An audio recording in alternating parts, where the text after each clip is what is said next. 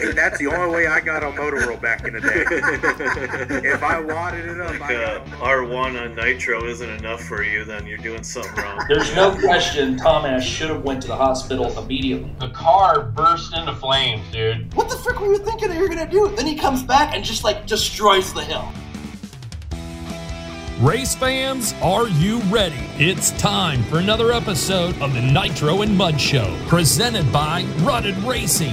And now your hosts, Brandon the Cowboy Krieger, Joel Faldy, and media mogul Colby Marble. Race fans, get on the edge of your seat because it is time to climb.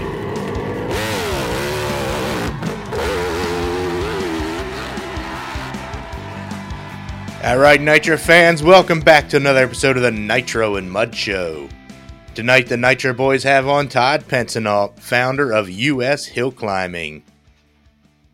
As always, Nitro Mud is brought to you by Rutted Racing, Lace Belt Company, JS5 Extensions, Drink Hydropower, Black Diamond MX, Team Peterson, and Mueller Motorsports. Joel, Colby, what's up, boys? How is the weather in the Midwest? Dude, it's 3 inches of snow out there right now. I'm not too impressed. Man, you guys are lucky. Me and the other 3 million people in the Minnesota, Wisconsin area realized my tires suck. Did you forget to put your snow tires on the van, Joel? Oh, man. Typical Joel, I planned the longest drive I've had in a month today. So the hour and a half drive turned into a 3.5 hour drive. Halfway through, I picked up a 2,500 pound pallet. If it wasn't been for that, I'd still be driving. Yes. That's in a Transit? Mercedes, but yeah, same thing, yeah. Yeah, my van does not work in the snow. Those Aren't little they front tires. wheel drive? Yeah. No, they're rear wheel front wheel drive. drive? They're rear wheel. Yep. See, my Mercedes I had was front wheel drive when I had one. For I work. wish. I don't know why they made them rear wheel drive. That's just stupid. Stupid. I like the rear wheel drive, but I don't know. I mean, my 3500 was rear wheel drive, but my 2500 was front wheel drive. The worst is when we've bought our Transits new. We've got a couple of them new for work, and the tires that they come on them, they're like out of Alabama, and they're not like rubber. They're like hard plastic, and like 2 snowflakes, and it's like you're sideways. You're just white knuckled, like trying to go everywhere. And we put freaking actual snow tires on them, and they were okay.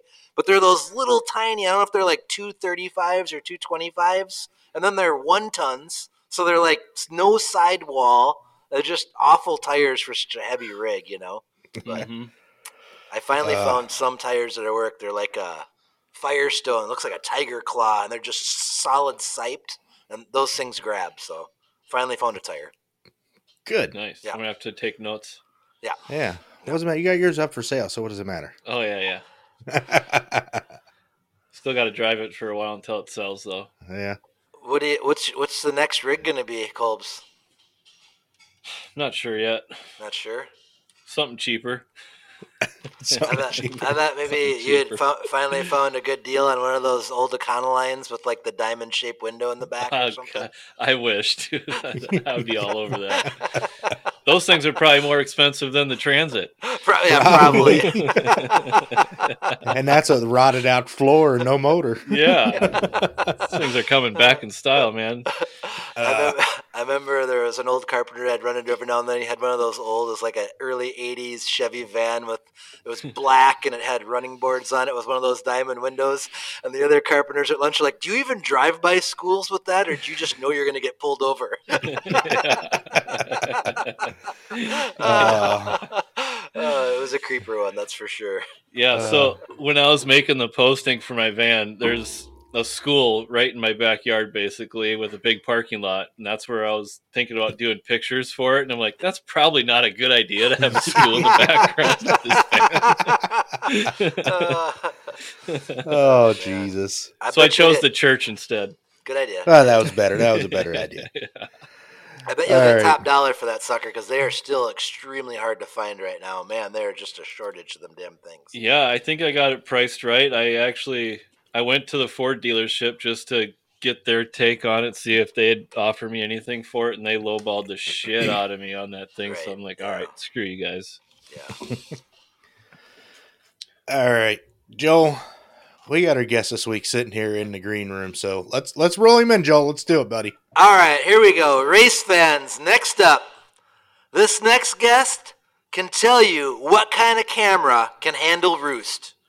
From New England to Muskegon, he has his eye on the next generation of pro hill climb athletes. A rider, a racer, and the creator of U.S. hill climbing.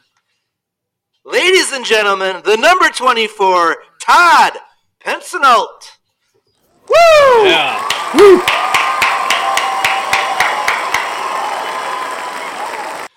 What's Awesome. up, Todd? Welcome to the show, buddy. Yeah, thanks for having me on. Hey, Hell no yeah. problem. Usually on the other side of the camera here in the interviewing, we've got you out front and center here about your story now today. Yep. Yeah, So what do you guys want to know? Well, I'm No. curious. What camera do you think takes roost best? I know that you've had your fair share of roost thrown at you. Yeah, the new iPhone I got took it pretty well. I thought I was gonna. I'm surprised it didn't knock it off the gimbal. It just Yeah. it just spun a little bit and went right back to where it was supposed to be, and everything was good. You Yeah. just made an Nice. Apple commercial. You don't even know it. I mean that sells itself, right? Yeah, yeah. That's awesome.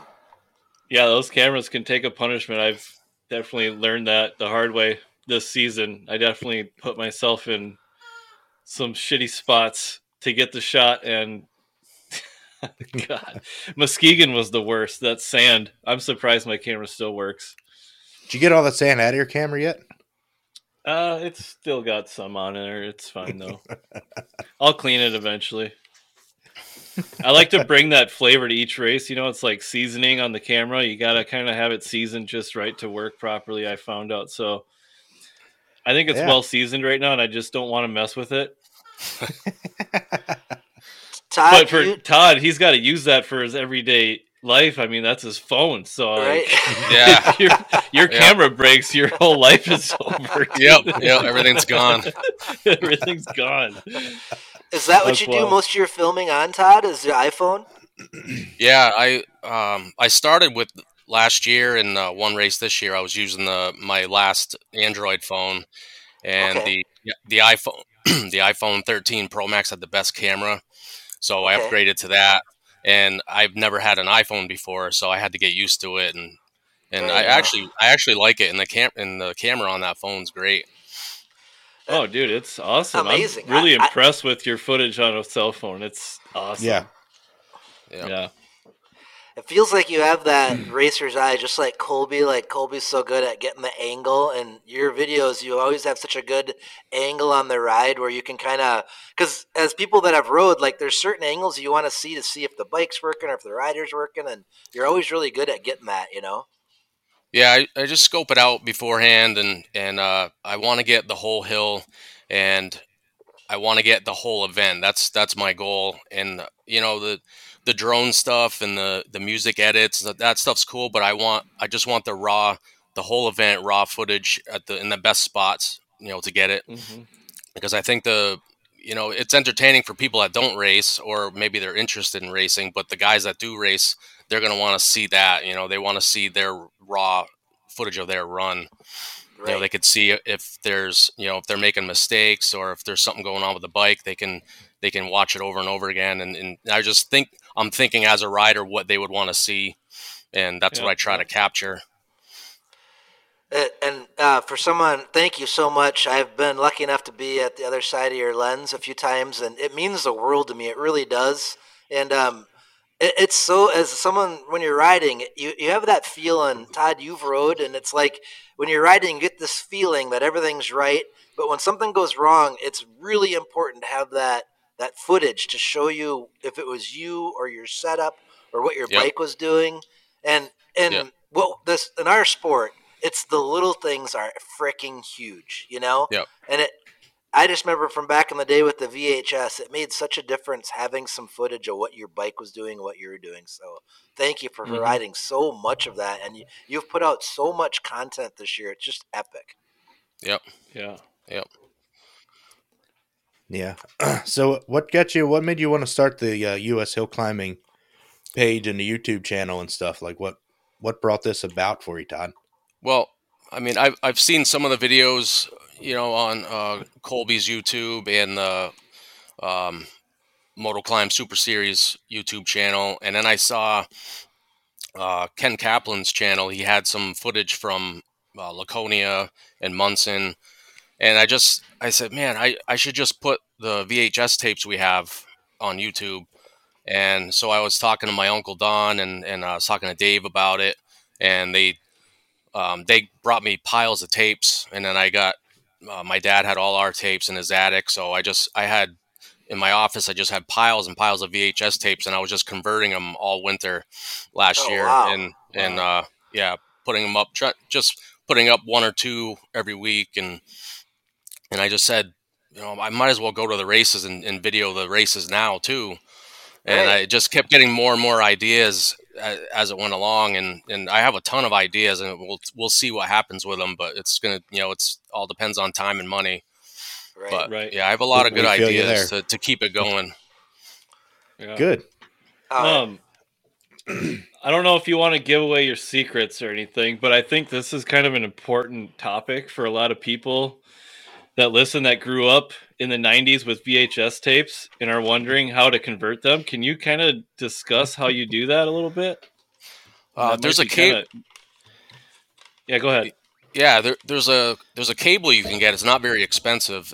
That'll convert the tapes over. But the trick is finding a VCR that works.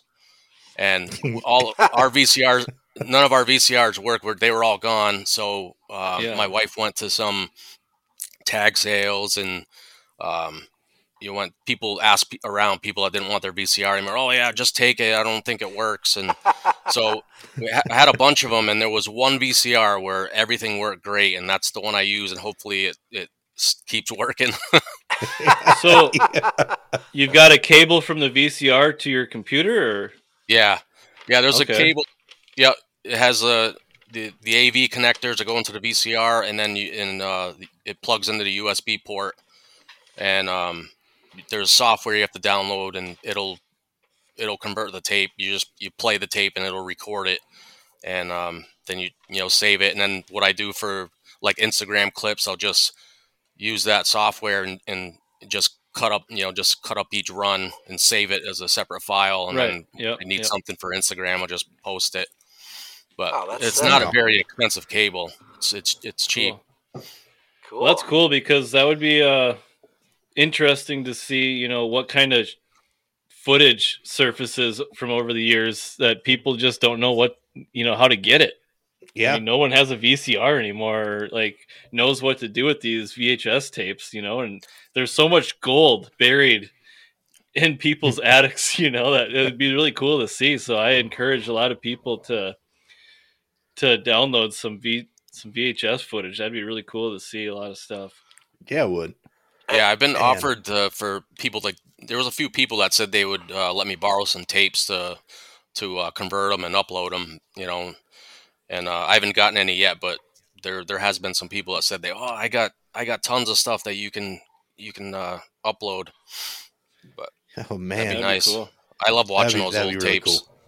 Yeah, I just remember it brings back so many memories. Like my mom had the big on your shoulder VHS when we were going to nationals back in the late 80s, early 90s. And you go to nationals and everybody would be coming by, and everybody was Noreen's best friend in the morning. Hey Noreen, I'm in the 250 class. I'm about halfway. If you happen to be around, I wouldn't mind. And it's like we had the most popular room at the hotel at the Nationals, because Mom would be like, "I think I got yours," and you'd watch through the whole thing, and then, "Hey, can we watch that one more time?" And you have to go up there and rewind it. Oh man, just now just like the links we'd go through just to see one little clip of us riding was amazing. Yeah. There's kind of a lull in footage because people stopped recording with camcorders and stuff probably in the early 2000s, and then you had that gap before smartphones came out, probably, maybe 08, 09, people started to take videos with the smartphone. So there's a gap there where there's hardly any VCR tapes from events, probably from 04 to 08. There isn't much footage. Yeah. Right. Well, Yeah, that gap comes in. That's when they had those little tiny, like 8mm tapes or whatever. That's what I was just going to say. That's where the gap came in, and those all get lost in a drawer somewhere. Yeah. For that one coyote contest I'm part of, one of the rules is you have to have an actual video camera, like an old school, like records to an SD, and throughout the day you have to record your day, so that when we're all drinking beer and eating later at the house, we play it. And it's crazy how awesome of a little SD video camera you can get for like $150. I mean, it's like 120 times zoom. It's high definition. Like these little tiny cameras, they're so sick. But your phone will do it too, but we just don't do it on our phones for whatever reason. But it's so funny. Like we're the last probably video camera in the world. We're using them still for hunting, or whatever. That's awesome. Oh, geez. So I kind of want to backtrack a little bit and kind of have Todd, can you just kind of walk us through like your history of hill climbing and like what kind of brought us to this point? Well, I started racing in 1984. My dad bought me a Tri-Zinger, the YT60 three-wheeler. That was my first hill climber. Wow. And you and Ricky Carmichael. Yeah. And there was a few races in 84 and 85. I rode with that. There's like Munson and then the Berkshire East. They had a national there, I think in 82, but I remember riding it there and Greenfield. Then 86, I don't think I raced at all. And then 87, I got a XR75. And that was the same year Dave got his KX80. So we both started the same year in the 80 class. And actually, when I was riding the three-wheeler, he had the Weisinger. So we started the same time. And there was no 50 class back then. And there wasn't even they had this 0 to 110 ATV class where the PW50s would go and the little kid quads and stuff, but there wasn't anything like that when we were racing. I had to race against the big trikes. Yep. And so then we were in the 80 class at the same time. I had the XR75 1 year, and then I had a KX80 from 88 to 90. And then I didn't race at all from 12 years old until after I graduated. I didn't hill climb at all, except for a few in 93, because I went to the national in Munson. My dad was trying to get this Bultaco 200 running, and it was hard to get parts, and the thing was just it was a dog, so we gave up on that. And so pretty much I didn't race at all in my teenage years, and those are the years that you can really grow and move up in all the classes and learn. And so I was playing baseball. That was my other love was baseball. Okay. So I played all through high school and everything. So once I graduated, I got back into hill climbing, picked up an old KX 250, and then I broke my ankle halfway through the season. So I missed the second half of that. That was 97 and 98. And after that happened, Dave kept coming over with Motocross Action magazines, and just to make sure that I wasn't giving up, I was going to keep racing. That's awesome. Yeah. And then in the winter, beginning of 98, I bought a brand new KX 250, and that year I raced that, and then we took that old KX 250 I was riding the year before, and we put a big bore on it, so I rode it in the 400 class. Nice. And I bought my KX 500 that I still have now. I bought in 98, and that was originally Dave's. And a couple of my uncles had it after him, and I still have that. I've had that bike for almost 25 years now. Wow. And, amazing. Yeah. And so from like 98 till 13, I would race the full race for points the full season, maybe 2-3 years in a row, and then a couple years after that, I would just go to a few, and I kept doing that off and on. I won the national in the 600 class in 04. Oh, awesome! Nice. Yep. Nice. And then I had a couple. Where was that at, Todd? Canaan, New Hampshire. Oh, nice. Very cool. Yeah. That's a hell of a feat right there. No kidding. Yeah. That's a stacked class. That's the fastest Yeah. one of the fastest class at nationals. That's cool. Yeah, that was tough. Dave was funny. He busted his leg at Pogue's Hole, I think the weekend before, and I came down the return trail, and I could hear they had a real good PA system there, and I could hear that he said I had the fastest time of the day so far, and so I already knew what was going on. And he was on crutches, and there's a orange snow fence, and he was under an easy up in the corner of the fence, and he was trying to get over that snow fence with his crutches, and I think his girlfriend was trying to push the snow fence down so he could get over it, and he was trying to get over to me. He's like, "Man, that was awesome." He's like, nobody's gonna touch that, nobody. And I said, well, hopefully, but there's still half the class to go. I was like, 24th one to go, and there was still another half of the class. Like, we'll see. Right? Yeah. Yeah, he was all fired. He was all fired up. Oh man, that's so cool. I'll always remember that. That was my only nationals win, so I remember that whole weekend, like everything about it. Still, To have one, Todd, is a ginormous accomplishment for anybody that's ever competed for one. It's some of the toughest racing in the country. Is that damn nationals? It is. Yep. It is not easy, and that's probably the toughest class. And that time period, that was probably the toughest class to win as well. Oh, no doubt. Yeah.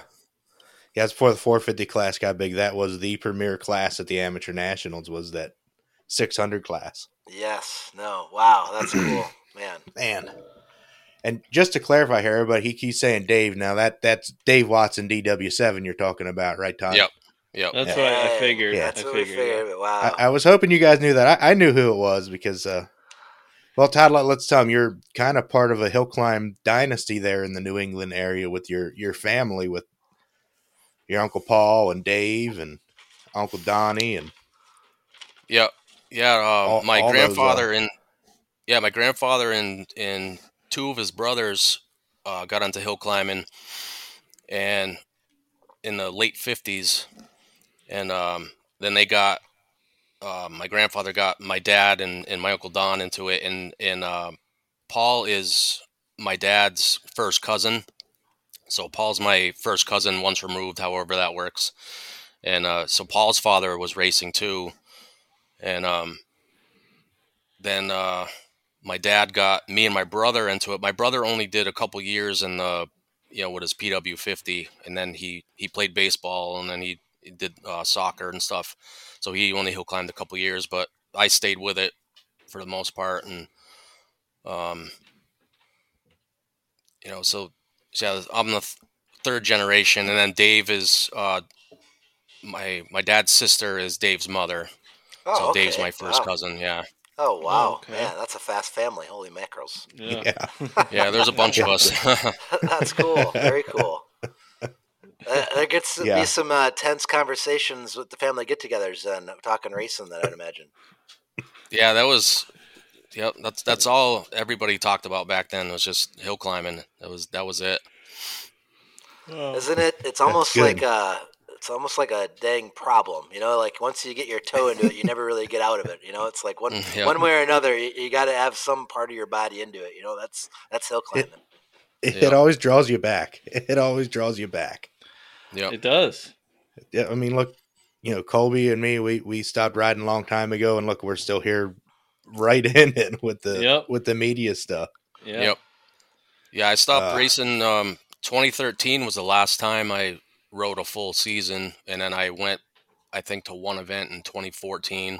But I was kind of interested in vintage motocross, so I was thinking I did a few of those races, and then I did some local motocross out by the Cape. And what were you riding at the vintage motocross? I had a 99 CR250.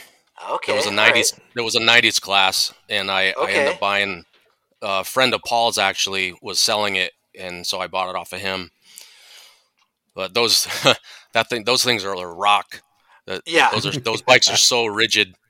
And then I rode that bike, and I tried J-Day. You guys heard of J-Day races, right? I haven't heard. It's like a hare scramble or hare and hound race. It's part motocross, part woods racing, part extreme enduro, all wrapped into one. And I tried one of those with that bike, and that was like the hardest thing I've ever done. Oh, I bet. Dang. On that 99 CR250? Yeah. I don't think I ever want to even attempt a hard enduro on that bike. That would be... Yeah, it was like riding a rock. Yeah. And then it's still got all the get up that the brand new ones have, just none of the plush, right? Yeah. Dang. Wow, so quite a career then. I mean, you kind of were all over the place, and then did you stick with the vintage, or did you just dabble in that a little while, or?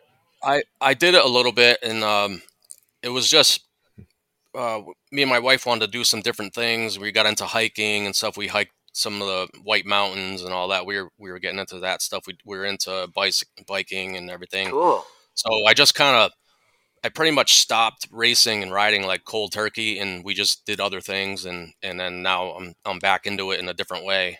Awesome. Very cool. Yeah. It's good. Yeah, always brings you back. Yep. You just can't escape it. Yeah. But it's been super cool to have you back. I mean, I didn't know who you were when I first started seeing the U.S. hill climbing stuff, but it was like intriguing because, someone was taking like specifically the amateur side of things for like seriously, and actually creating really well content for that. And, your website, you got the blogs and all that stuff. It's super cool to see you really digging into it and making something of it. And it's really cool to see. Yeah. I want to cover everything as much as I can. I want to get out to some of the West Coast races, and even if it's like one of them a year, I want to hit you about that. Yeah, I want to make a point to get out to some of those, and Very cool. I want to try to get something of every series, and I want the website to cover everything. I want to put like archive point standings and results in there, and have links to all the different series websites. I was telling the guys from New England, I said I want it to be the ESPN of hill climbing. I just cover everything, I like that. The amateur, pro, everything. I just want to have the information, and then have the video footage from all the different series, whether it's amateur or pro. I just want to try to cover as much as possible. Cool. That's like a one-stop shop then. Yeah. Oh, so cool. And I mean, I think from all of us being into it, we see how passionate everybody is that's into it. And we're this small little group, but we're so, we can't ever leave it, So I think it definitely has a spot and a place, and it just needs someone like you to kind of put it together for people to go and feast on it, So that's epic. Yep. It's got to help it grow. People have to know about it for the sport to grow. That everybody's got to know. You got to put it in their face. You got to persuade them to go and watch it and try it. And so if they don't see anything about it, they're not going to even know it exists. And There's so many people. I think we were talking about it at Freemansburg. There's so many people with dirt bikes out there that they may not even know anything about hill climbing or that it exists. And you have to show them that it does. They have to see it. They have to see the logos, the riders, the promoters. They have to see their everything. It's got to be there for them to know about it. Yeah, and like I said, I love like your angles, and it's like at Freemansburg, you can see there's a huge crowd of people, and when you're sitting there watching, it's like, damn, there's a lot of people there watching this. This is one hell of an event they got going on here. I mean, that's kind of cool for people to see that this is a spectacle. It draws people in. It draws your attention. And then when you really dive into hill climbing, that's what's really cool is how unique we really are. I mean, that is what's so freaking cool about what we do, and how over 100 and some years everybody's built a different mousetrap, and there's huge successes and huge failures, and it's kind of fun to see all of them and what all of these shade tree mechanics and garage engineers have come up with. It's so damn fun, and I think it's kind of cool. Some of the things that people are not. I don't want to generalize, but like there's a lot of people that don't like how the 500 motor is still so competitive. But I love that motor is still so competitive, and I think it's really. There's this culture for that damn motor, and I almost wonder if eventually we won't have a class just for that motor to highlight it, because damn does that guy, it gets so much love and attention from anybody that's ever owned one or rode one, or what a beast they are, so it's kind of fun, all the different things that embody hill climb, Well, I mean, at the amateur level, we kind of do have a class just for that 500 motor. It's a 600 class. It's pretty much dominated by CR 500s and KX 500s anymore. Yeah, but that's for people that a haven't couple rode big bore Snowflake. thumpers. Yeah, that's for anybody that hasn't rode Snowflake, cowboy. Couple big bore thumpers in there, but yeah, a couple guys sneak in there with some 4-cylinders in that 600 class. But that's what's fun is like you that's your mousetrap. I mean, I watched John Henderson ride his 600 at the amateurs in Red Wing and damn near won the damn thing on that. And it was kind of fun just to see, what bike's faster, what's better. And that's what's kind of cool when it's not just everybody's on the exact same bike. It's fun to see when there's different bikes in one class. I think that's cool, Yeah, I'm remembering back, before the turbo bike, it was Jack Fannon's CR500 that Justin Fowler was riding, and that thing freaking ripped, dude. Yeah. That thing was competitive in that nitro class, and it's incredibly impressive. We still need Jack to confess if that's like a 900 or what CC that bike actually is.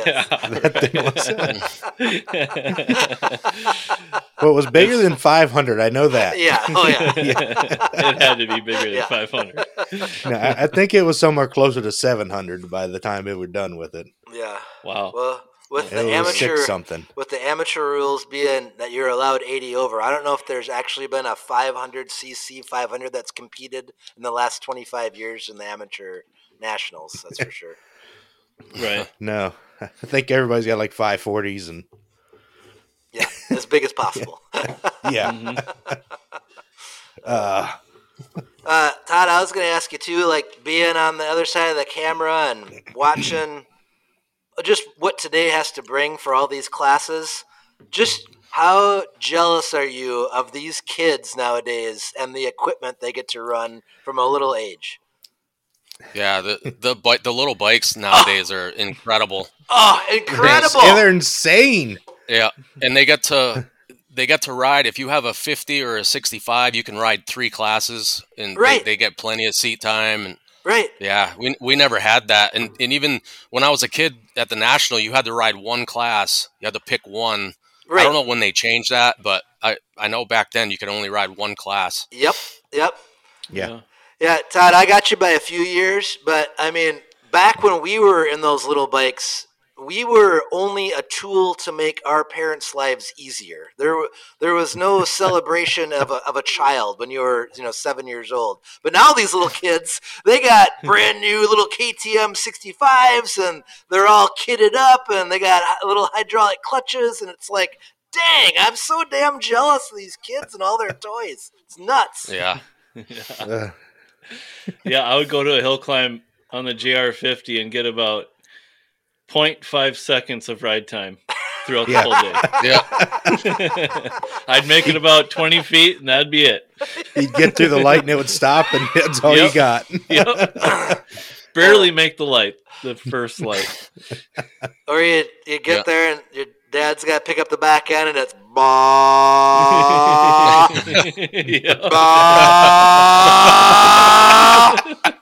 bah. Okay, all right, hurry up and go before it loads up. It's like you get down there and it's back to the blah. Didn't the JRs actually have a neutral? Yeah. If I'm Yeah. not Yeah, the mistaken. JRs That had was a- more had a of the neutral. PW50 Sure, thing was to yeah. lift the back end up and rev the shit out of it Yeah. until it was opened up, and then you drop it and go. I'd never actually seen like one of those mixture cup ratios in my life until I was like a young adult. Like it was always just a guess on the oil and the gas. So Yeah. that might have had more to do with it than anything, that we didn't actually have a ratio cup to mix our oil to gas. Yeah. So that could have been part of it. 10, 20, 30 to 1, I don't know, whatever. It's going either in the chainsaw or your bike. What do you want? You know, here. It's funny to think how revolutionary the PW was compared to like the JR50, you know, in our day. Well, maybe not yours, Joel, but Yeah.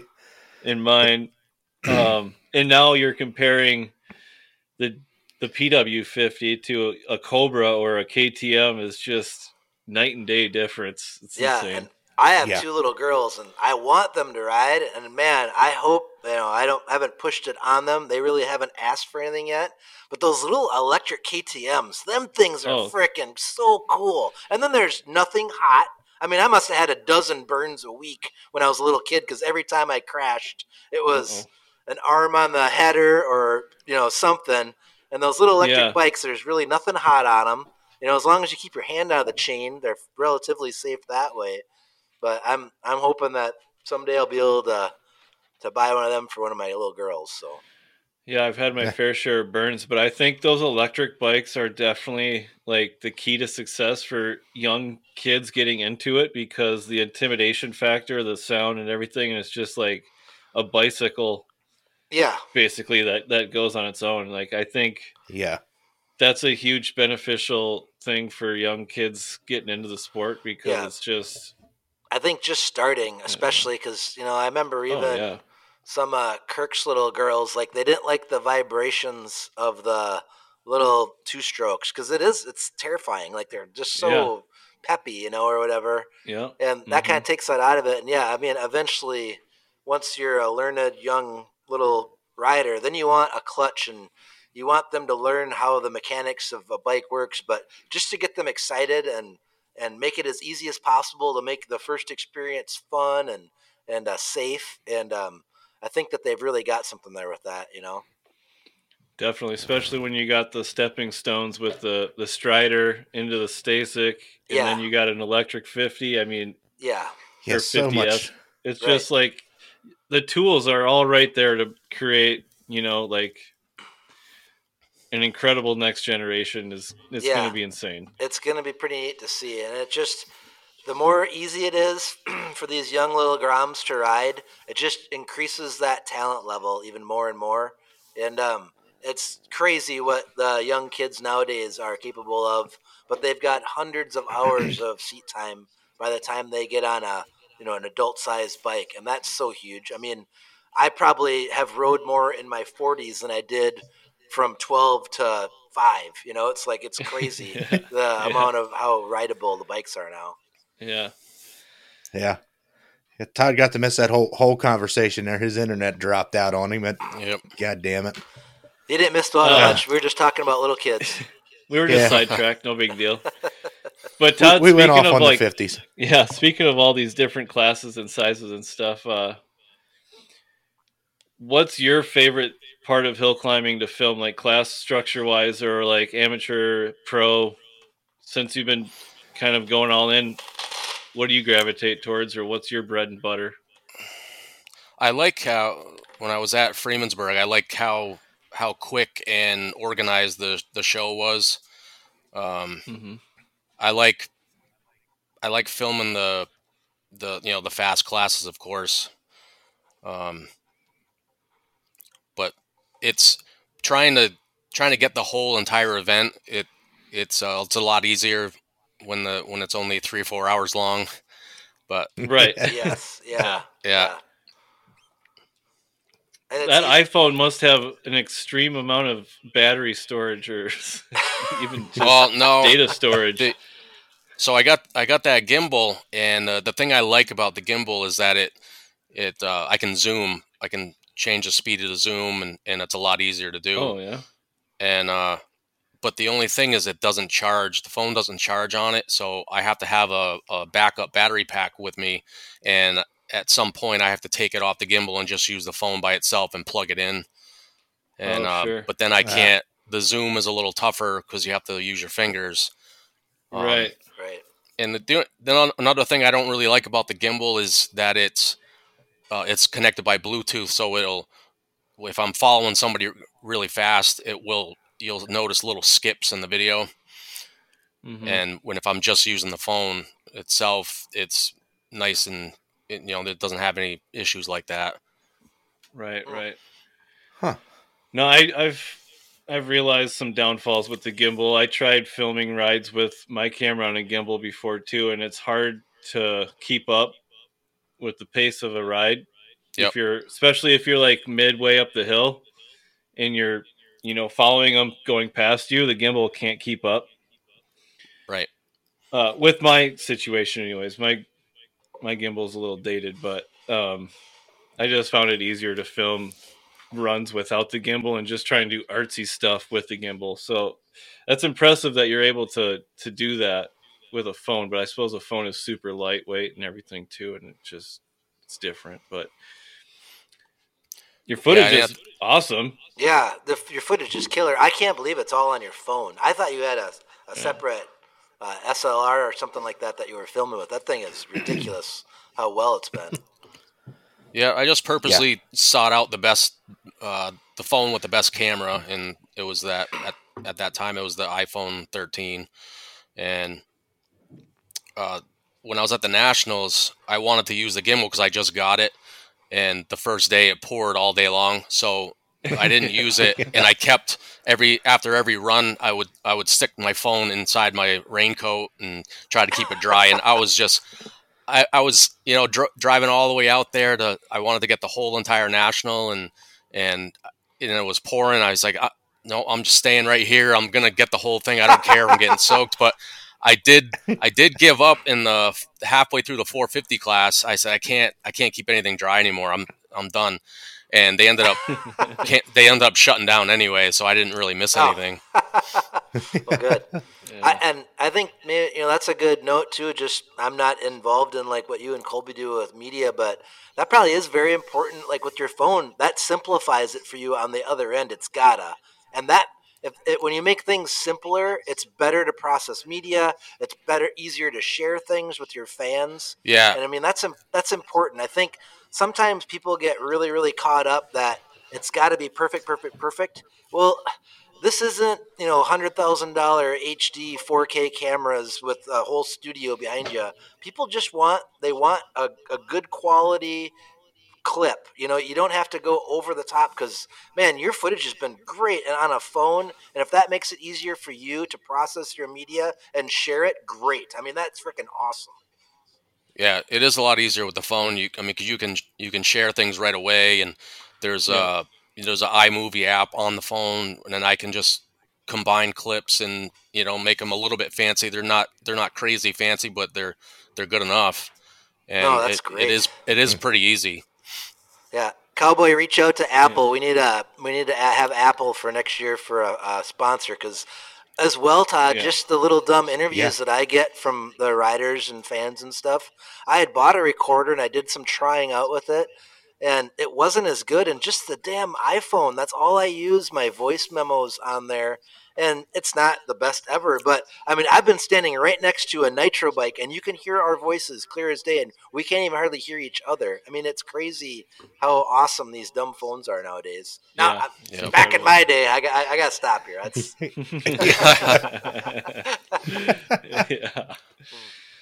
Yeah, I am jealous that aspect that you just have like all your clips like at your disposal and you can just like share them as you get them, which is really cool. And I have to like, take my SD card out, put it in my computer, put it through the editing software and transfer it and then download it, put it on email, send it to myself, send it to my phone. It's just a whole process. It just sucks, That's the trade-off for getting a better quality is you have to go through all that, I guess. Yeah. Well, I think if American Hill Climb's listening, maybe let's upgrade Colby to the 13 Pro, Todd? Is that what you said? 13 Pro Max. Just make his life easier. Right. Colby's got like an iPhone 4 right now. It's got like the rounded back on it and stuff. So maybe it's time for him to get a new one.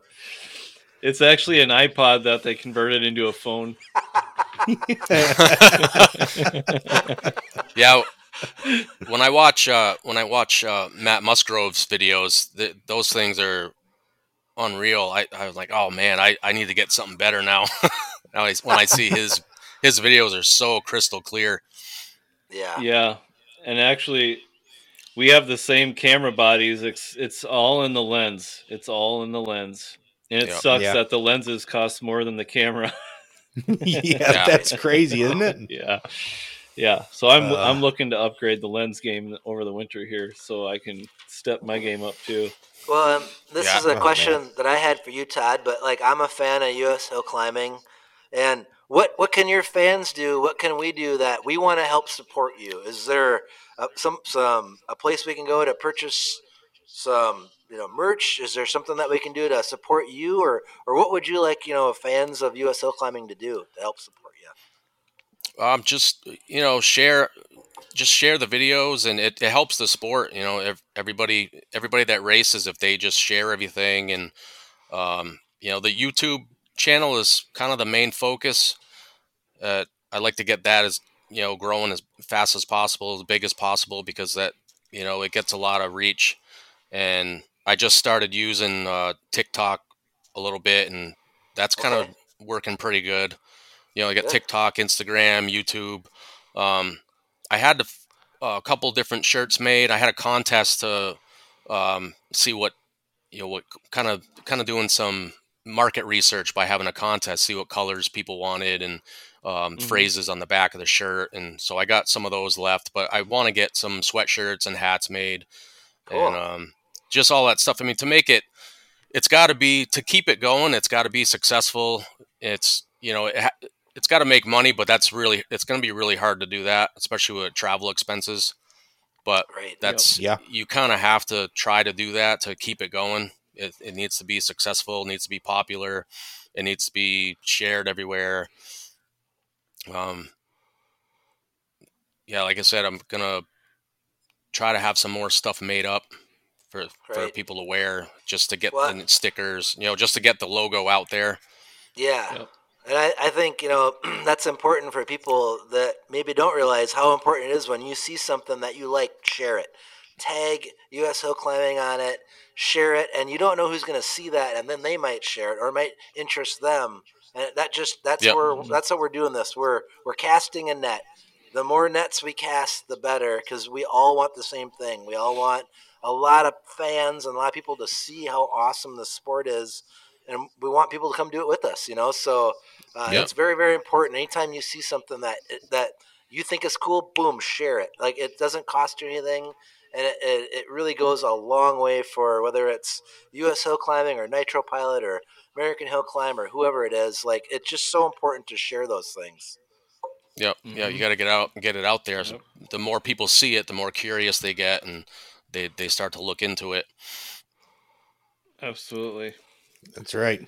Share it. That's kind of some of the whole reason, like I started the podcast here too, was another means of getting hill climb out there to the masses. And I'm no good with video editing or shooting videos, so I was like, podcast, I like to talk, so let's do that. Yeah. I'm learning as I go. I don't know anything. Like the cameras that Colby and Matt use, I have no clue. I don't know anything about those things, and I'm learning all this stuff as I go. And I just got my oldest stepdaughter started doing pictures at the last couple races, and she knows what she's doing. She does a really good job. She uses a very expensive camera setup, and she gets the right angles, and she does a really good job, and she has a blast doing it. Awesome. She loves just hanging out on the hill all day and taking pictures. That's awesome. Cool. Heck yeah. It's another way you get to spend time with the family there too, like that. She's into it. Yeah, heck yeah. That's awesome. Yeah. And this is good having me on the podcast, because my circle in my region now knows there's more people that know about your podcast, and then vice versa. People in your circle now Yes. know what I'm doing. Exactly. They're aware of what I'm doing, so it helps all of us. Right. Yeah. Well, yeah, I like what I see from you, Todd, and I think that U.S. hill climbing is definitely going to start to definitely expand and blow up here in the next couple of years, and you're going to be right up there, probably having more content than anybody. Yeah, that's awesome. I mean, between the VHS tapes and what you're doing now with all the different series and the districts and everything, it's just really cool that you're really just like pushing the sport in a whole new level than anybody really. Yeah, and Todd, if Yep. there's some of the West races that you're looking at going, I don't go to every single one of them, but I go to a lot of them. And if there's ever something I can do to help you, please reach out to me. I'd be more than happy to do what I can to help get you to some of these races or help you figure out where you need to go or what's beneficial for you to be at. And you'd really enjoy. I mean, that's the one thing that I've discovered in my little short career is I grew up just racing in the District 23 hill climbs, and I thought it was some of the best people in the world that I raced with and got to compete with.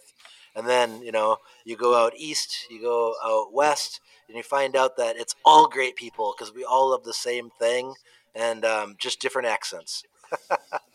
Yeah. Yeah. Yeah. Yeah, and Bay City's the closest moto climb, right? Pretty sure. Yeah. Closest Yeah. to me. Yeah. Yep. Yeah. You. Yep. Yep. And that's a good one to go to. Yeah, and it's Yeah. relatively inexpensive. Even if you wanted to fly in from Bay City Hill Climb to the MSP Minneapolis St. Paul Airport, it's only 45 minutes, and you can fly from east to there very reasonable. So Yeah. definitely, Yeah. if I can come pick you up at the airport and give you a place to stay or whatever, so you can come make it, I'd be happy to do something like that because I'm 15 minutes from it. So. I know. If I had the- Logan picking me up from MSP, and I think it was a 20-minute drive from Minneapolis to Bay City. Yeah, he's fast driving Oh, too. Depends who's driving. Yeah, exactly. But if the schedule is the same or similar as last year for Moto Climb, I would recommend flying into Bay City the week before Bay City, get a rental car, and drive that 10 hours out to North Dakota Yes. and get that Oh, while you're there, God, and then yeah. drive back to Bay City. Oh my gosh, yeah. Those are two just really epic events, and I'm so glad I made the trip to North Dakota last year because that was a awesome event. That is like nothing else. That place is unreal. I mean, And incredible content. oh, Yeah. yes. No, that's a cool hill. Yeah, you can get some good footage on that hill. Just Yep. the absolute best people on the earth put that hill climb on. And the best part about going there, Colby, is that last hour drive, you're like, there's no way there's an 800-foot hill. Yeah. You can see about 25 miles, and there's no hills, Todd, when you're driving in North Dakota. And you're like, there's no way I'm going to come up to an 800-foot hill here. Well, Yeah. I mean, 400 of it is flat. If we're being honest. I bet you the actual hill is pretty close to Freemansburg. It's got to be 500. Yeah, maybe. I don't know. It's a hell of a hill. Regardless, that hill is freaking It's a beast. It's a monster. It's a beast. Yeah. Yeah. When I went to Muskegon, that was the first time I've been there, and driving around, I felt like I was in Florida. I was like, "There's no way. How is There's there no a way there's a hill 350 foot? Yeah, there's no way there's a 350 foot hill somewhere, and it's just a big pile of sand with clay on it, right next to the lake." With North Dakota, when your phone goes black and you have zero service, you know you're getting close. And then it's just relying on. Say your line, land- Colby, when you're driving, and what are the No. Come on, say it. Come on. when your phone goes black and you're driving, and there's some locals standing on their porch scratching their belly button. Yeah, you're know not you're from 2 around here, turns are you? away. I love that. Yeah. That could be like almost any hill climb direction, though. I mean, it wouldn't have to just be North Dakota. That's any hill climb. That could be me out in my front yard watching Colby drive by. I could be scratching my belly button out there. Yeah. Where are you headed? Yeah. The hill climb? Hill climb. I don't know about that. Yeah. Oh man. Oh Jesus. Good times. Yeah. But yeah, I would strongly advise you to make it to those two. And if you're going out west, oh man, they're all good out there. But I am very particular to Washington, Northwest Nitro Nationals, and Columbus are my two favorites because they still have East Coast style hills with a little bit of West Coast flavor in them, or vice versa. Whatever, they're motocrossy and stuff. And the crowds are really cool there. They put on really good shows. Everywhere does, but those are my favorites anyhow. Yeah. For content. Yeah. Man. I think they give up to the best kind of content and not just the old Widowmaker style hills. Yeah. On the West Coast. They give out to the best content on those hills. When you watch those open bikes do that bottom turn at Sunnyside, if that doesn't get you excited, you just go home. Because it's like the best bottom of any hill climb I've ever been to. I mean, it's just, Todd, there's a big sweeper. So cool. You come out, hit a table, and hit a huge sweeper on an open bike. It's sick. I mean, it's something that I've never got to experience before. It's so cool. Yeah, I've seen some clips of that. Yeah, the dirt's really light there too, so when they go around that turn, it just kicks up the sickest like dirt cloud around them. It's just like it makes for epic footage. It's awesome. And you'll watch me go around it and make it look really difficult, and then you watch like Logan and Jake do it, and just like that turn was built for an open bike. It's just so fun watching that freaking Buell just G out around that corner, just going hella fast. It's cool. And then watching 450s hit ramps side by side. That's crazy. It's freaking nuts. I've been trying to work the courage up to do that next year. I still don't know if I can. It's too much for me. It's pretty wild. It's the safest ramp I've ever seen in my life, but just like if you've never done anything like that ever, like I'm not even a motocross guy, like it's intimidating. Like I know. They were telling me like it's not bad. And then I watched like 3 guys just completely eat crap, and I'm like, I don't know. I'm 46 years old. I don't know. Pick my battle, I guess, at this point. But yeah. And I think the plus side about doing ramps on a hill climb is you're going uphill. So the faster you go, you're not going to overjump it. Right. Yeah. I'd rather just go faster into it and overjump it than underjump it. So. God dang. They're super. Like when they set that up, it's legit. Like they did a very good job. But. Yeah, Brett Peterson is to thank for that. Yes, it's unreal. Like I'm a big wimp when it comes to that stuff, but man, I want to do it. I just can't sack it up. And then nothing beats the top of Columbus. The ledge at the top of Columbus is all time. Oh, it's just awesome to watch people claw over that thing. It's sick. That's my West Coast take. Your West Coast take? That's my West Coast take. Now you got Todd's wheels turning. Well, I think I have to try and get out to them next year. Yep. Yeah, I got to make it a point to go out to those races. I get comments sometimes, because I mostly have East Coast footage, and we don't have hills like that out here. A lot of our hills are speed hills, and they'll have breakers, or they have rhythm, rhythm sections, stuff like that. And I get comments, those hills suck, you should come out west. I'm like, well, I need some footage of those hills. I'll gladly put it up. Yeah. Tell them send me a plane ticket and some spending money. I'll be right out. Yeah. Their grandma could do it on a Little Rascal. Right? Yeah. I get something like that. I could climb that on a lawnmower, and I'm like, make sure you get a video of it. Yeah, actually, that'd be great. Come do that, because Freemansburg could use some. Right, yeah, they could use some mowing, man. That'd be great. That's awesome. God. I want to see a lawnmower do Freemansburg in 9 seconds. That's just the shitty thing about videoing, especially Freemansburg and White Rose. Like, it's so frustrating because those are 2 hills that are probably the steepest of any. And video you just cannot capture that gnarliness. It's impossible. I don't know how to do it, what to do differently, but like, there's no angle, like no way you can stand on Freemansburg and like justify how steep it is. It's just it doesn't work. Yeah, I noticed I think that. the best way to do it, you get like a person in the foreground on the jump. Still, that, it like, just when they're like, going over video that just gives it a flattens little everything bit. out. I don't know. Yeah. Yeah, it doesn't look the same when you watch it. No. That's why they don't look like they're as high as they are, and I feel like fans should be able to sign a waiver to walk the hill before or after. I would say probably after, so they don't track it all out. But I think that would help spread the word a little bit on how gnarly the hills are. If like the average person could just go like walk up it and see how far, like make it up to the first jump, be like, all right, I'm good. I feel like, sucks. especially at White Rose, they should have like a little contest where the kids come up and they got to run to the top of that front breaker, because there wouldn't be very many of them that would make it. No.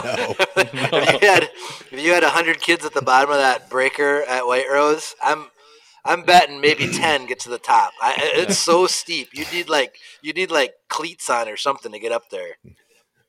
You're making Rob's blood boil right now just by talking about that. Yes. So just chill out. True. They used to do that at Freemansburg or something like that, right, Brandon? Yeah, Freemansburg did it up to like the first jump they had to run, and then we had one in Haydenville, Ohio that was about 150 feet, as steep as the first part of Jefferson, and they had to run to the top of that one. Okay. Yeah, we had to put an end to that because it just took too much time. Right. Yeah, I forgot about that. Yeah. It's fun though. You gotta get the fans involved too somehow, but yeah, I think all the hills, I'm up for all the hills selling like a VIP ticket or pass where they take you up to a spot on the hill and let you watch a couple runs from the second jump or the first jump at White Rose or second jump at Freemansburg or somewhere, give the fans an up close and personal view that we all get to see, but they don't get to see what it's like from there. Yeah. Just when you're standing on the hill and the bikes go right by you, that's like nothing else. I mean, the amount of power getting put to the ground on them bikes is just ridiculous, you know? Yeah. Mm-hmm. I'm thinking some sort of display, like, you know how I want to do like a fan experience tent with some vintage bikes in there and stuff, and maybe there could be like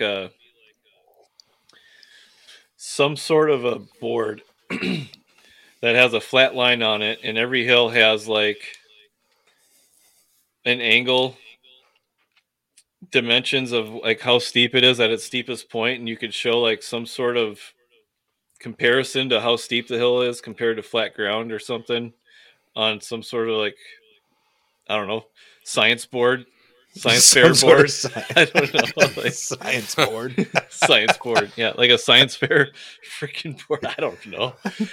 That's just a good idea. Throwing ideas out here, but something to show the fans how steep the hill is. I don't know. Joel, shut up. Not saying anything. Where's your idea? I think Matt had the idea of the cheese wheel. I love that. I'd like to see a cheese wheel come down the top of Freemansburg and make it all the way to the highway. I think that'd be great. You might lose a couple toddlers on the way, but that sucker ain't stopping. I mean, that thing ain't gonna slow down. We used to roll burning tires down the hill at Cato Cycle Club. I was just thinking of sounds fun. that the other day, though, about like having something that would roll that wouldn't be destructive. And like, because at every race, I always take a video at the top when I go there. And I'm like, how fun would it be like if I had like some sort of Nerf like wheel that had like a little weight to it where, you know, the day before or whatever, when nobody's there, like, all right, here we go, Nitro fans. Let's see how far the wheel goes down White Rose or whatever, and let the wheel go from the top and see how it goes or whatever. Because that's some of those hills, it's going to shock you how far it goes. Like, we're going to be fishing that thing out of the freaking highway at Freemansburg or whatever, you know?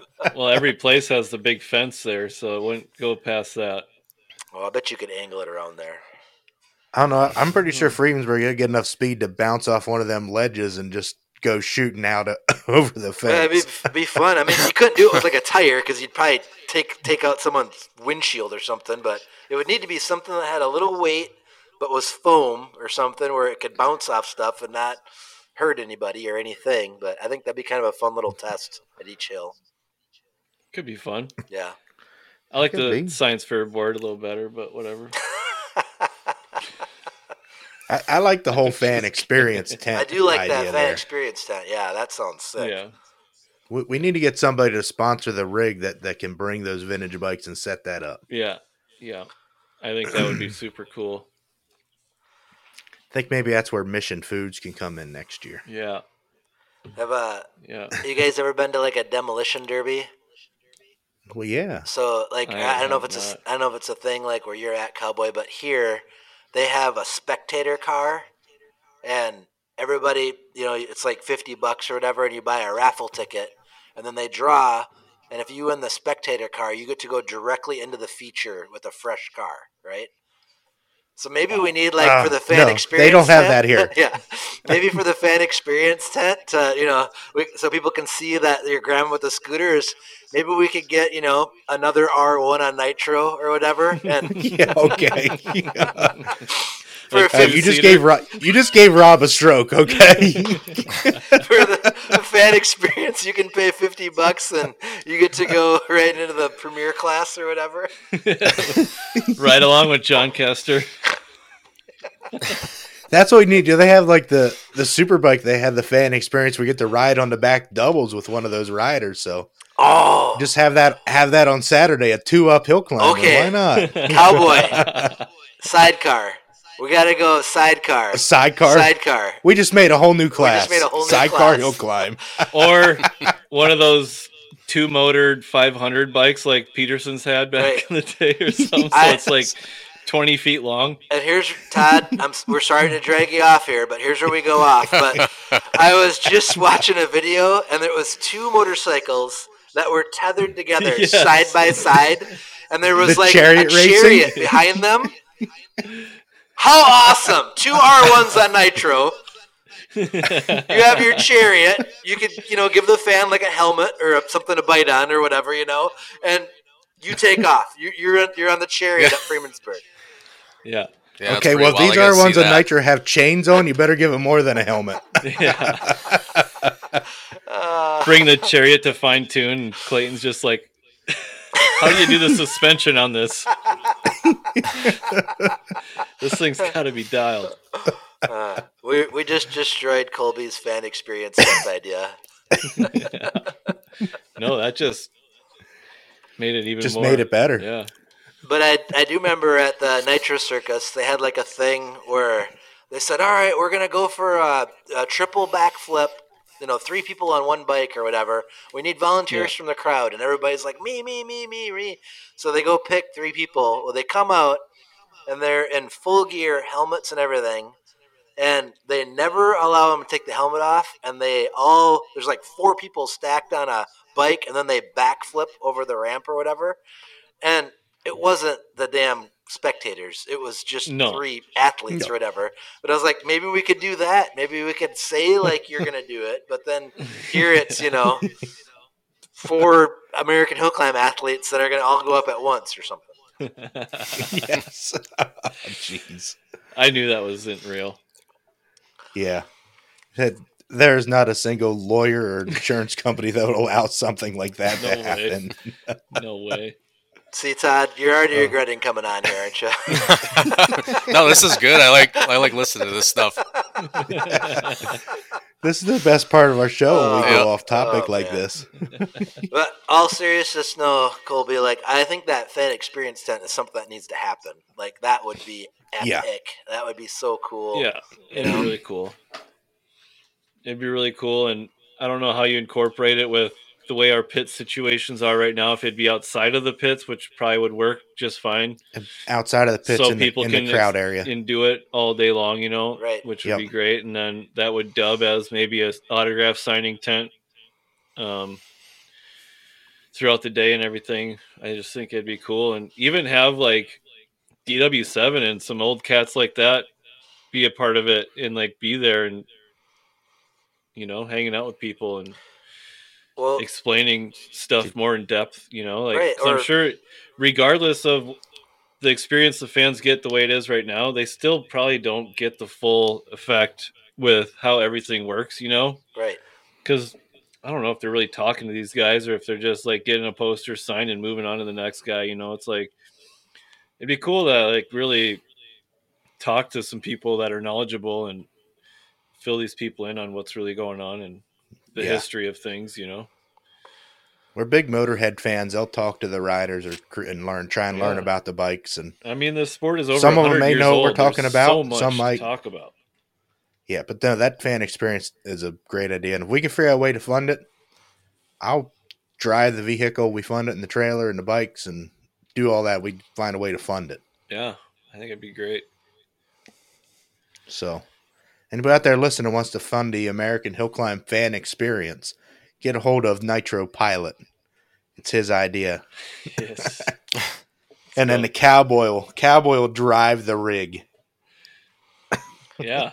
Maybe we could get Action Sports Canopies on board, and we could get a sick double peak with some half walls up there, and have some promotional space for some sponsors and stuff like that, and get some U.S. Hill Climbing logos on there, and support the media outlets that support us. I mean, it'd be pretty sick. That's right. Yep. I think it's got its place for sure. It does. That's a really good idea. I think it's something that we put our heads together and figure out how to make happen somehow. And what better way to get I just happen to know there's a people bunch of old hill climb bikes too to put on this stuff. So. They're everywhere. They're everywhere. And they don't even have to be that old. I mean, just some of look at all the Nitro bikes that are just sitting there not being used. I mean, even the Throat Smasher's got one that's just sitting there that it's probably still just as pretty as the day that it was ran.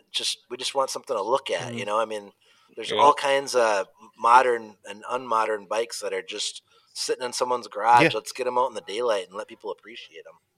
Yeah. They're all over. It's a great idea. Great idea. Mm-hmm. All right, boys.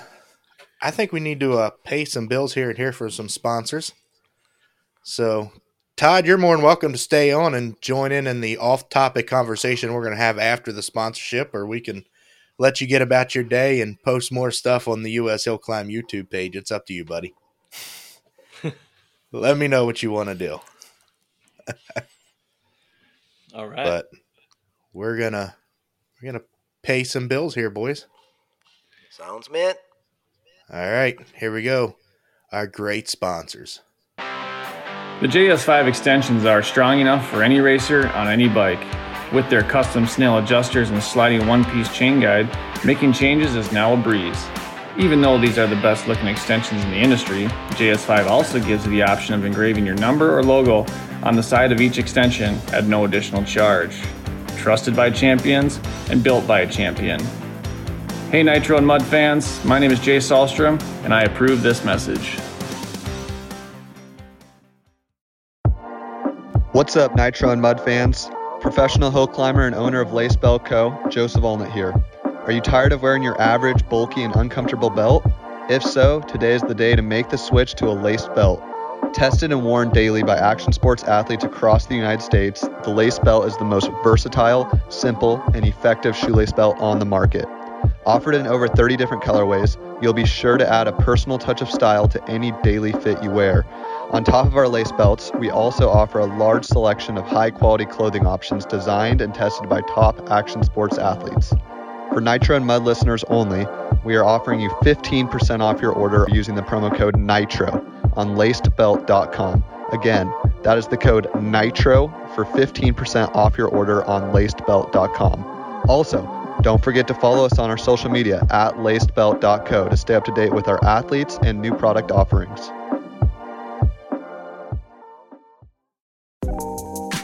If you're looking for entirely unique, made-to-order, one-of-a-kind graphics for your dirt bike, snowmobile, or rocket ship, look no further than Black Diamond MX. Have you ever heard, if you look good, you ride good? Well, here at Black Diamond MX, that's our motto, and we are the one-stop shop for all your look good needs. From apparel, moto graphics, or jersey prints, we've got you covered.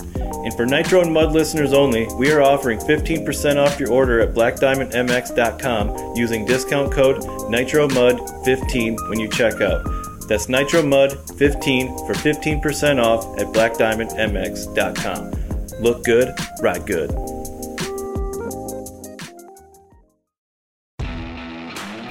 Hey race fans, the old 31 here to talk to you about where you're going to buy your gear in 2022. I'm sure you're like me and you love high quality and awesome service. I got the spot for you, Rutted Racing. They support hill climb, they support hill climb riders. They support one of the fastest riders in our sport, Logan Sapala. This company rides dirt bikes and has the same passion we do. A lot of their gear items are hand sewn and they put so much love and care into their items they are dang near custom fit. Here at Nitro and Mud, we're so stoked to have them as our title sponsor. They're offering a promo code for 20% off, Nitro20, at their website, ruttedracing.com. Again, that's Nitro20 for 20% off at ruttedracing.com. Hey everyone, it's Garrett, founder of Hydropower. So the demands for endurance athletes are quite high. By testing many other products, I came short for an answer that checks all the boxes. We needed something that hydrates us efficiently and energizes throughout intense training and racing. That is where I consulted with Eleni Jorgensen, a professional cross-country mountain biker, registered dietitian, and sports nutritionist to help formulate Hydropower. Using the latest in sports nutrition research, as well as our combined expertise in endurance training, we came up with Hydropower. Hydropower is now the premier endurance supplement on the market. The optimum amount of carbs, sugars, electrolytes, and vitamins to fuel and hydrate to perform your best. Our goal is to give the athletes access to industry-leading formulas to push them further and to get a leg up against competition. We have a special discount for you listening to Nitro Mud. Go to drinkhydropower.com and use code NITRO15 for 15% off everything on our store. Oh, wow. I'm fired up. Yes. I'm fired up. I know. Love it. Love them sponsors. Listening to... Can't wait to see who comes aboard next year, man. Me neither. I can't wait. Oh. Please contact us if you know somebody that wants to sell product in the hill climb community. We will pimp it. We are your hill climb product pimpers. We will pimp what you want sold. Pimp the hill climb product. Yeah. Speaking of the Hydropower, when Garrett was saying that if you mix the Blue Raz and the original, it's like Baja Blast. Yeah. Look out, because I might overhydrate now because I'm a Baja Blast guy. I'm a Taco Bell Baja Blast. Overhydrate. I will overhydrate. I might have issues. Is that even possible? Let's find out. Joel will find out. I will find out. Todd, have you tried the Hydropower yet? No, I have not. It's pretty freaking... You got to get some and try It's pretty freaking crazy. I've actually used it a bit now, and it really does. You feel hydrated. Like, when I'm bicycling, like, it's kind of ridiculous. Like, you can actually feel it. Like, normally I do everything I can to not drink. Well, like, when I'm really working out, because, like, I don't want that as, like, something that I yearn after, like, when I'm riding. So I always just try to drink before and then drink after or whatever. But I noticed, like, when I pre-use it before my rides, like my pedal rides, I'm not as thirsty. I don't know, and it does kind of help with the arm pump. That stuff's pretty legit.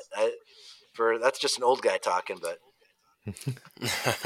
well, I'm an old guy too, so it's worth a try. It's pretty cool, pretty good, and it tastes good too. It's actually really good. Yeah, it's great. I'm still waiting for the Yingling flavor, and then I'll board. He is looking for new flavors, so maybe. I know you probably don't run up and down the hill like I do. I don't know why I do it sometimes, but that stuff was a lifesaver, especially at round one. White Rose? Jesus. White Rose, that's always a hot son of a gun. So this hot. year wasn't too bad, I guess, but 21 was terrible. Yeah. So yeah, you make me tired just watching you, Foley. Yeah, you're while I'm standing at the top of the hill, you just make me tired watching you go up and down the hill. Dude, it's crazy. It's crazy. I need to get myself. I got my little like 150, but I need to get like a really little pit bike that I can always stash in the trailer because it just hasn't been room for the 150. And yeah, it would be so handy to have like one of those little 90s or something, so I could bebop around. I get kind of shot running up and down the damn hill. These old bones. Yeah. I need something to haul my ass up and back and forth. Yeah, you surprised me too, finding you at odd spots at the different times of the day watching the hill climb go on, Joel. It's like, Jesus. Dude, you gotta though. If you don't, you're dumb to not go up and get a look. It's crazy. Like if you don't go up there and look at it, you're doing yourself a disservice. It's nuts. Like Todd, like it's crazy, isn't it? Like during the course of a race, how the faces of the jumps change at those races. When you can. Yeah, I was. Go ahead. Oh, I was just gonna say, old school advice from my grandfather's brother or Paul's father.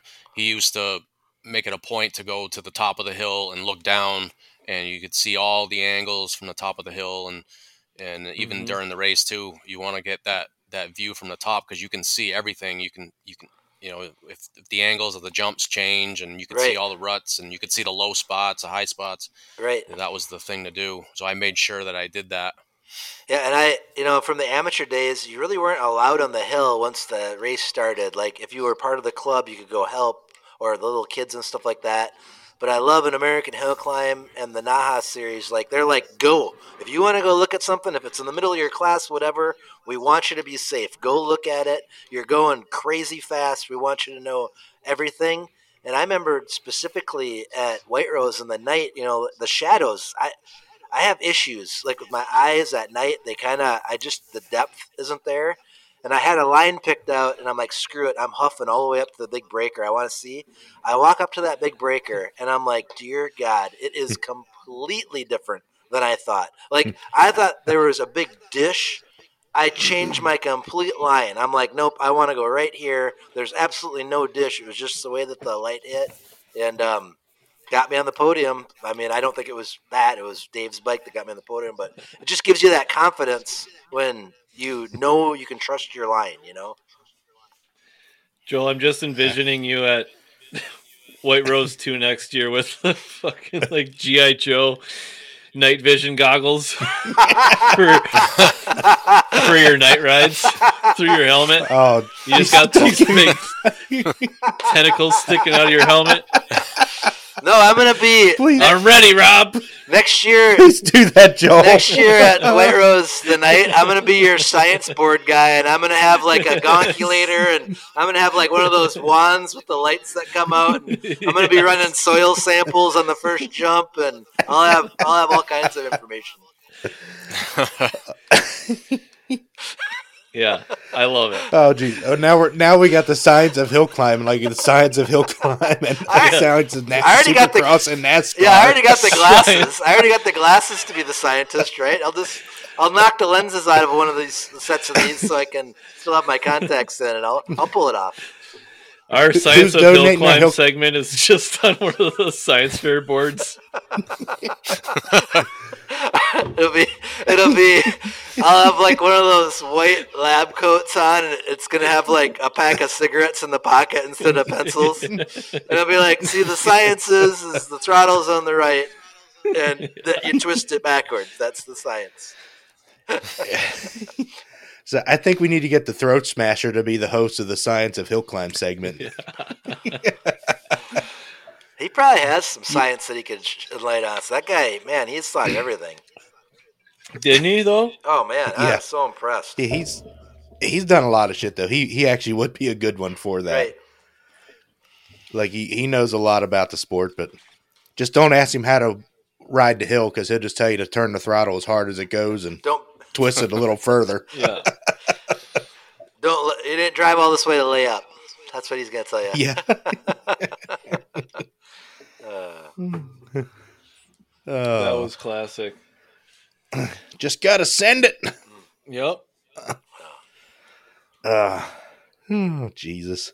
I got a bit of news here we can spread. Let's go. Let's actually get some news here since we're Rob called and said we've locked down a date for the banquet. The American Hill Climb banquet is going to be February 11th. Same place as last year. Yeah. DW7, what do you think? Yeah, hopefully he's there again, because that was fun having him there last year. So it's in Minnesota, Rochester. It's in Rochester, Minnesota. So I think that's a fairly central point. Well, not central, but easy to get to for a lot of the top 10 guys. I think are from here in Michigan, Wisconsin, Michigan. So I think it makes sense. That's awesome. Wow, it's beyond me, but obviously it makes Rob's life a lot easier if it's in his backyard to put this whole thing on. Right. Because like we discussed, you know, with the whole Florida deal and whatever, he's got to be able to fly with all these awards, or he can't fly. So I just think it makes sense to make life easier on him and to have it all presented well. And I think last year was a hit. That was a great venue. The food was epic. The rooms were cheap. Yeah, it was really good.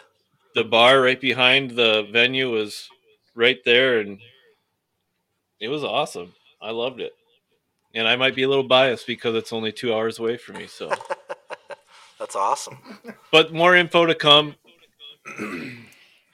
on that. But we have a date and we have a place. Oh, that's awesome. So I really hope everyone can make it this year. And Joel, I know you might be a little sidetracked. Hopefully you can make it. Yeah, as of right now, I'm not going. So I have to do some figuring. I have a big thing in my life that weekend, and I'm trying to reschedule. But I don't think I'll be there. So I'm pretty bummed. Why don't you just let everybody know what's more important than a hill climb banquet? That you tied for first in points in twins class. My life's about experiences, Colby. My life's not about awards, but I'm just bummed that I'm not going to be there to applaud the people that really deserve it, and I'm trying to make things change around so I can get there, but man, I don't know if I'm gonna be able to do it. I got another life that takes on that weekend that's very important to me as well. So shooting cute little puppies in a field. It's a contest, Colby. It's a coyote shooting contest. And it's not just me. It's my partner of almost 20 years that we've been going to this, and we finally won, and we want to go back to back. And I might lose my spot forever if I ditch them. So that's where I'm trying to expedite and get the contest done a day sooner, and I'll drive straight back to it. But we'll see. So I'm working on it. We'll see. All right, we'll see. I'll try my best to make it there. What I was wondering is if there was a Supercross that night. Oh, yeah. Well, I'm sure there is. Tampa, Florida, Raymond James Stadium, February 11th. That's pretty cool. Tampa. Man. That's always fun to be together with a bunch of people that like dirt bikes and watch a Supercross, you know? I'm in Florida the week before that Supercross is happening, too. All right, that's bad timing. Yeah. I'll be in Orlando the week before. Todd, are you a Supercross fan? Yeah, I don't watch it as much as I used to, but yeah, I do like it. Okay, well, you got to watch it this year and got to join our Rocky Mountain Fantasy Clubs. Oh yeah. Have you the Nitro Mud Fantasy team? Have you ever heard about that, the fantasy at all, or no? Yep. Yeah, I used to play fantasy football and baseball all the time. And I think I played a little bit with the Supercross, but not lately. Well, we haven't worked out the details for sure, but last year what we did was we piggybacked onto the Rocky Mountain ATV fantasy site, and we had our Nitro and Mud family, and you could go on there. It's free, and we had our own little weekly prizes that I still have some to mail out. And I never got out. At this point, just keep them for next year, Joel. Yeah, dang, I'm looking at them right now. It's embarrassing, but we might have new sponsors next year. You got to get them out. I know. I think what we need is we need a awards liaison that we can lean on to get the awards out, because I did do good at keeping track of the weekly winners and announcing things. I just didn't do good at mailing the prizes out. I'm sorry. The most important part, yeah. So, but it was super fun. There was over 200 of us in the group, and we competed for the whole year. And along with it, you're eligible for the prizes from Rocky Mountain. First place is a Race Prep 450 KTM SXF, which is pretty sick, and it's like their team bike, so it's like a $17,000 bike. But then there's weekly prizes every week. I mean, helmets, gear sets, gift cards. I mean, it's crazy. But we had, I think, Sean. God, how high did he get? You guys remember? I think he was like in the. I don't. It was double digits. He was inside the top 1,000. Oh no, he got way up there. He was like. Oh, was he inside the top 100? I think he was like top 50 at one point. Like he was way up there. Like, and that's. I mean, there's over 100,000 people that do it. So. It's pretty fun to be a part of, but it was fun to battle with the hill climb people. and be a part of that. But Logan Mead was our champion last year, and we are still working on his trophy for that. And we had over 100 people in our group last year, didn't we? I think we had almost over I think it was 200. over 200. Almost 200? Yeah. That's what I thought. Till the end. Yep. And our goal was if someone from our group wins the grand prize, that JS5 had last year said he'd put a set of extensions on that bike when they went to go pick it up. Did you imagine? At the Las Vegas Supercross. Oh, man. How cool would that be? Dang it. That's our goal with our Rocky Mountain Supercross fantasy, is to get some from our group to win, to get a set of sticks put on that factory edition KTM. Oh, man. How cool would that be? They'd be like, well, you want to take pictures? Not yet. You got to put these on. I'm not taking any pictures. Just wait a minute. Put these extensions on that bike. That'd be sweet. That'd be awesome. It'll happen. We'll get somebody up there. Yep. Somebody will pay good enough attention. It's such a crapshoot with that style of fantasy, though. Yeah. Just picking the top 5. I mean, that's a crapshoot. The pulp fantasy is a lot better, but it's kind of complicated and it's tough for people just to jump right in and do that one. But the Rocky Mountain's just easier for the casual fan, I think. Todd, what do you think about a hill climb fantasy situation? We kind of got some of the details worked out of possibly getting something going, but how fun would that be to have a hill climb fantasy? Yeah, that'd be mint. Yeah. Oh, it'd be so fun. That's a good idea. Yeah. We're trying to figure it out. Trying to figure out how we want to do it, an app or a website, or there's a lot to go into that type of stuff, and not a whole lot of riders to choose from, but I still think that there's enough. The way things have been going lately, I think it'd be really fun. Yeah, if you did an American hill climb, it'd be hard to choose. You wouldn't be like, who's going to win from week to week, because you have no idea. Yeah. You just don't know. Yeah, and especially the way it's been going this year. If you picked all 3 classes, that'd be so freaking cool. Yeah. Oh, man. There's a bunch of ways to do it. We just got to lock something in. Yeah. Well, gambling makes everything better. So if we could gamble on it, and I mean, look at our 50-50 pots at the races. They're freaking huge. If you had everybody in that crowd betting on fantasy, I mean, it would be epic. It would make the sport even bigger. Yeah. I agree. No, it would. Yeah, when I was at Freemansburg, I couldn't believe how big the 50-50 was. It was insane. It's crazy. Yeah. I think it's... And I think that was a small one for them, too. Like, that was a low one for there. White Rose is always the big one. Round 1. Yeah. Yeah, I think it was damn near like $7,400 for White Rose or something like that. Yeah. Yeah, it was huge this year. I remember it was crazy. A couple years ago at Freemansburg, it was over 8 because the lady got like $4,000 in cash. And I was standing by Rob, and she comes running through the crowd with her winning ticket, and there's a guy up there with a stack of cash about 3 inches tall, and Rob's like, they're not going to let that lady walk through that crowd with that cash, are they? And then sure enough, they had a security guard, like a cop, and he walked her back to her car with the money. Yeah, you might as well just leave at that point because you got a target on you. Or you're going to have to buy so much beer, you're going to end up negative. Yeah. Oh, geez. Does Devil's Staircase even do a 50-50? Because you'd think that would be like the biggest one if they did it. I don't recall a 50-50, but in like this last season, they didn't even do like a drawing at all, I don't think. Like, yeah, they usually do like something like a bike drawing. There was a Harley the last time I was there before this year. Yeah, was there one time it was an Indian, and they did a brand new bagger, an Indian the one time. Yeah. So yeah, I don't recall anything this year. Maybe But could you imagine how big the 50-50 be at Devil's Staircase with everybody drunk off their asses on gallons of beer? But like that, how many and people then gambling, leave with forgetting that they bought a ticket? But like that gambling and stuff like that, it's so regional. Like you go to Minnesota, especially like northern Minnesota, and like meat raffles are huge. Like, they're big here too. Are they? Yeah. They're like around here. They're not that See- big. Do you know? See, our meat raffles around here involve shooting. Really, like a turkey shoot? Yeah, we have. Like huh? a turkey shoot? Yeah, like a turkey shoot. Yeah. Okay. Yep.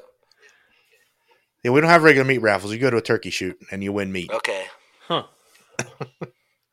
Like each Interesting. round, something like a turkey or a side of bacon or.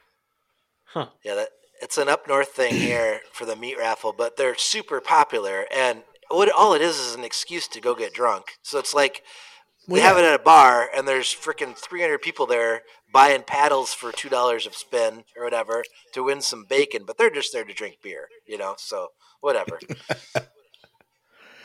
I think my favorite one I ever went to was in damn it, what the hell is it? It's the Fishbowl, this bar up north here, and the fire department was putting on, and they got so drunk while they were doing it that they couldn't go to a call, and every paddle, paddle you got for the meat raffle came with a little shooter, and it was like every one they sold, they were taking one for one. It was hilarious. I mean, that fire department looked like a blast to be a part of. They were having so much fun. We came back a few weeks later. We're like, oh, they have the meat raffle? They're like, no, they were at fire department was at an ice fishing contest the day before, and they're not in the best of shape for the meat raffle today. Oh, jeez. I don't know if one to live in the town has firefighters that are getting trashed. They're well funded, though, cowboy. They got good equipment. Does it drive itself? Yeah. Tesla fire trucks. Third apology, Todd. Sorry, Oh, we God. go down these weird roads here. I apologize. No, that's that's fine.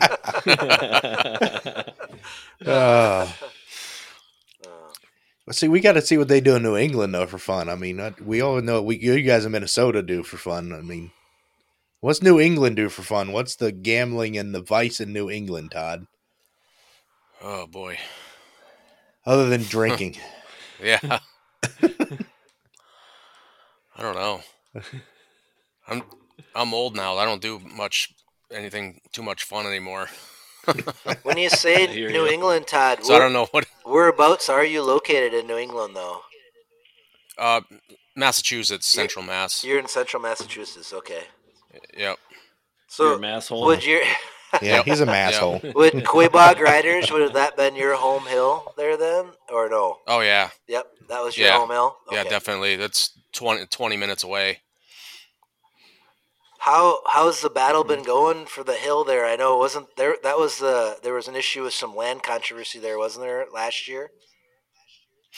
Yeah, there was some neighbors that were getting lawyers involved and trying to shut it down and saying different things, saying that they're not using the facility and the hill the way it was intended, before the zoning board was created. And so the Quabog Riders had to do a bunch of research and get some lawyers, and they were well prepared this time and prove that they're using the property as it was originally intended still, and everything's in the same place it was before. So great. They the board said, well, yep, you guys can keep going. Awesome, wonderful. Good. There's still a little common sense left there then, so that's good, huh? Yeah. Yep.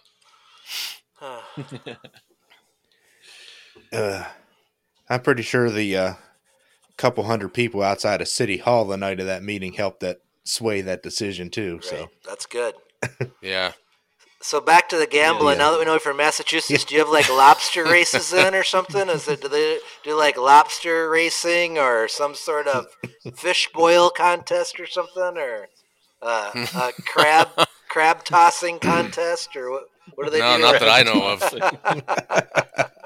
Crab shoes. crab shoes.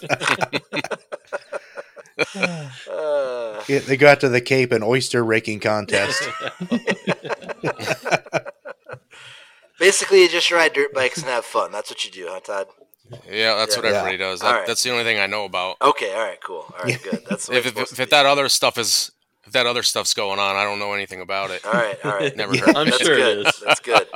It probably is, but yeah, the motorcycle community in Massachusetts, they ride motorcycles, and that's what they do. Yeah. Awesome. Which is pretty hard to do in Massachusetts nowadays, especially if you're a young kid. Don't like kids have to like go take a test or something? Oh, it's You bad got to now. ride there? Yeah, when I was younger, I used to ride in the woods, once in a while, and it got to a point where you just couldn't do that. You had EP waiting. If you crossed a road somewhere, there's somebody waiting there and to nab people, and so I gave up on the woods riding, and I just started paying to go to tracks, and it actually was better because it made me a better rider going to motocross tracks Sure. than just riding in the woods once in a while. Right? Oh, man. The government's always trying to shut down the fun people, right? Yep. Yeah, they are. Fall in Well, line. You always have the Badlands in Wyoming, so I don't think they'll ever shut that down. Let's hope, man. That's like, it's free country out there. Like, them people out there don't care about nothing. Right. Well, the nice thing is they don't have many people, so that's good. That's why it's still going. There's no one that lives in Wyoming because there's nothing to do in Wyoming but ride. People are there awesome, and they understand what it's all about, No. You start getting those tall buildings, and bad things happen. Yep. Exactly. Yep. They'll control the whole state. Right. Yep. Pretty much. Yeah. They don't have big cities. That's why they don't have any issues. Right. Yeah. Right. I mean, Yeah. they don't have any professional sports teams, and they're happy about it. I mean, I kind of side with them. Why do you need professional sports teams when you have hunting and riding like that? Yeah, exactly. Right. Who cares about football? Right, That's where I'm at. Yeah. Yeah. Maybe I should just move there. Oh, man. I'd love to move there. They've got to have a Harley dealer in Wyoming, so Oh, yeah. sure there's at least one. Guaranteed. I had that moment today when I stopped for a fuel, and I'm like, oh, should I get a Powerball ticket? And I'm like, oh, it's like $40 million. I can't even do half the stuff I want to do after we've had our dreams about our cow print nitro and mud jet. I'm like, if you only win $40 million, you can't have a cow print nitro and mud jet. It's like I gotta wait. No. I gotta wait to play the lottery now until it gets up to 1 billion or more, probably. Did you see the numbers on that though? No. I seen something where whoever won the $2 billion, their take home was like $600 million after the IRS raped it. Jeez. Isn't that Dude, crazy? that's like, Man. That's like 3/4 of it. I know. It's freaking insane. Freaking government wins the lottery every week, I guess, then. Dang it. Yeah, they do. Man. The government's the biggest winner of the lottery That for sucks. sure. That's, It's sad. yeah, it's so sad. But at the same thing, like,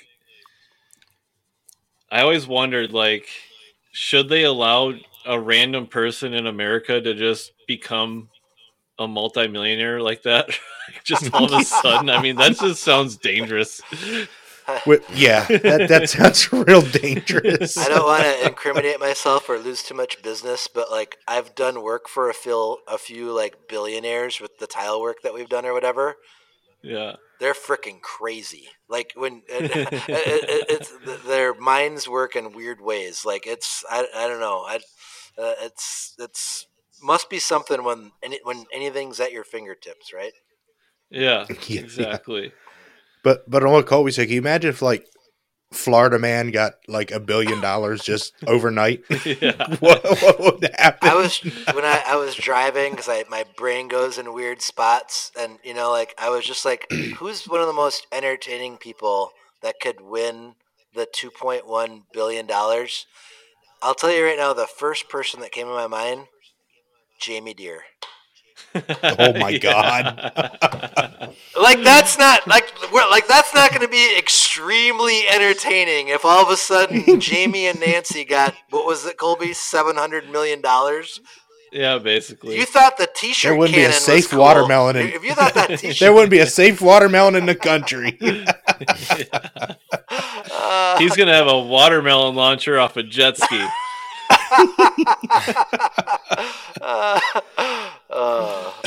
I thought that would have with been extensions. Yeah, I thought that would have been one of the most entertaining billionaires that I could think of. Was Jamie and Nancy being billionaires.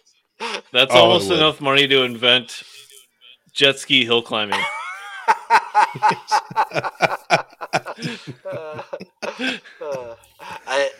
No, Nancy would control all the money. Jamie wouldn't get any of it, so. She doesn't allow Jamie to have money. You know how much kale and celery you can buy with $1 million? I just see like he's hog hunting from like a G5 private jet or whatever with some space gun that he purchased or whatever. With your night vision goggles? Yeah, exactly. Yes. And speaking of unrealistic things, did you guys see on Instagram Bradley Slum's GTA moto base jump? Did you see that, Cowboy? No. Todd, did you see that? Did not. Yeah, I saw it. You both shared it in your story. Yeah. Whoa. Insane. Whoa. Yeah. Insane. Like, that dude is next level. And I've unfortunately tied a parachute on twice in my life. And I don't know, how do you come up with that plan? I mean, it looked like it went well, and he still almost like crashed into the bottom. Like, did you see how close he came at the bottom? Well, that was the gnarly part about it, is how close he came to those rocks, and you can just hear in his voice, like, like, I'm about to die. Oh, man. Man, it's just, he is something else. I mean, wow. I mean, unbelievably talented guy, and to pull that off, I can't imagine what that takes to do that. I just, oh man. Yeah, that was really gnarly. That was really gnarly. I feel like that ramp could have been set back another 100 feet. Yeah. That's where I was. It seemed like there must have been some reason for it. I don't know, but dude's crazy. Well, he knows for the next time now.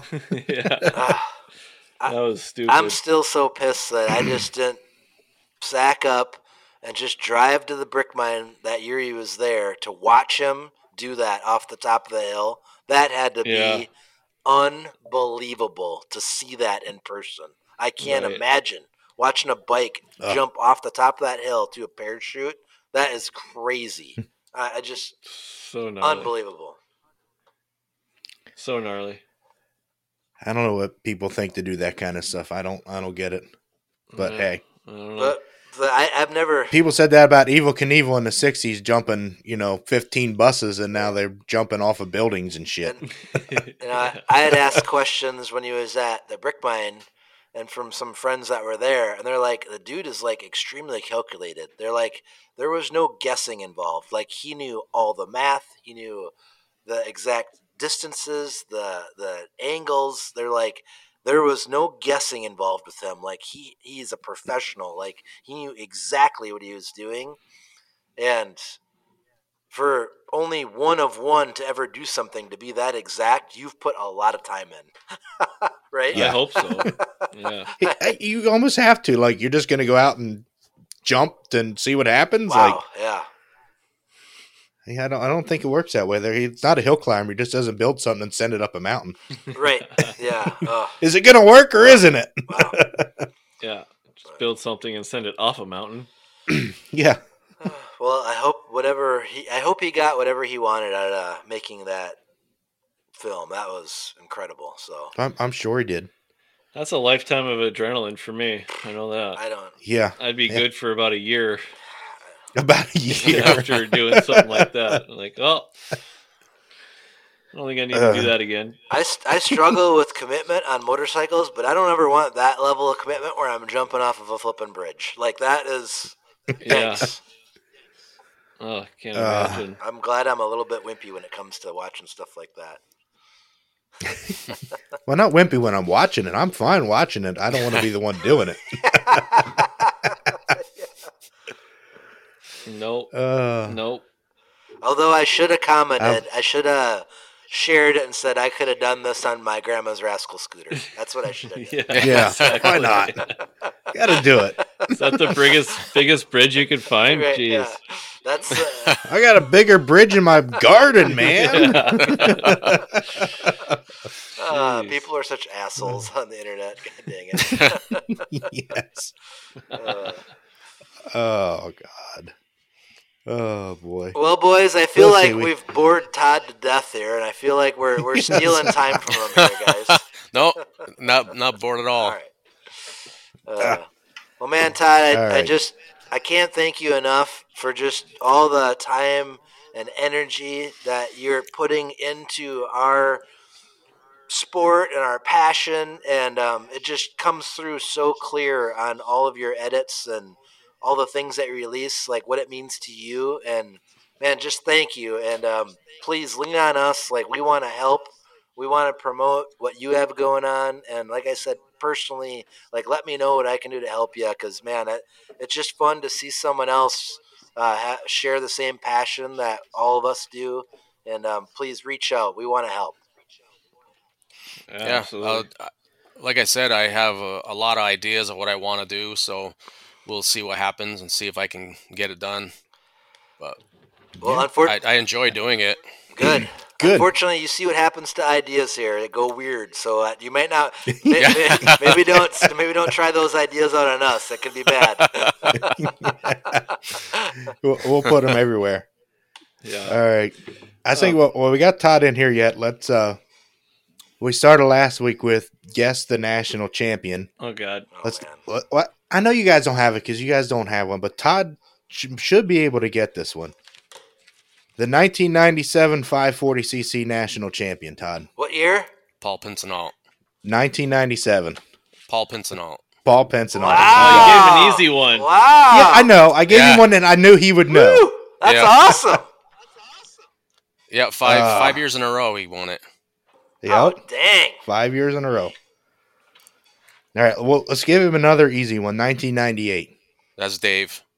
Yep. DW7. That was Dave's first of his 7 championships. Wow. Yep.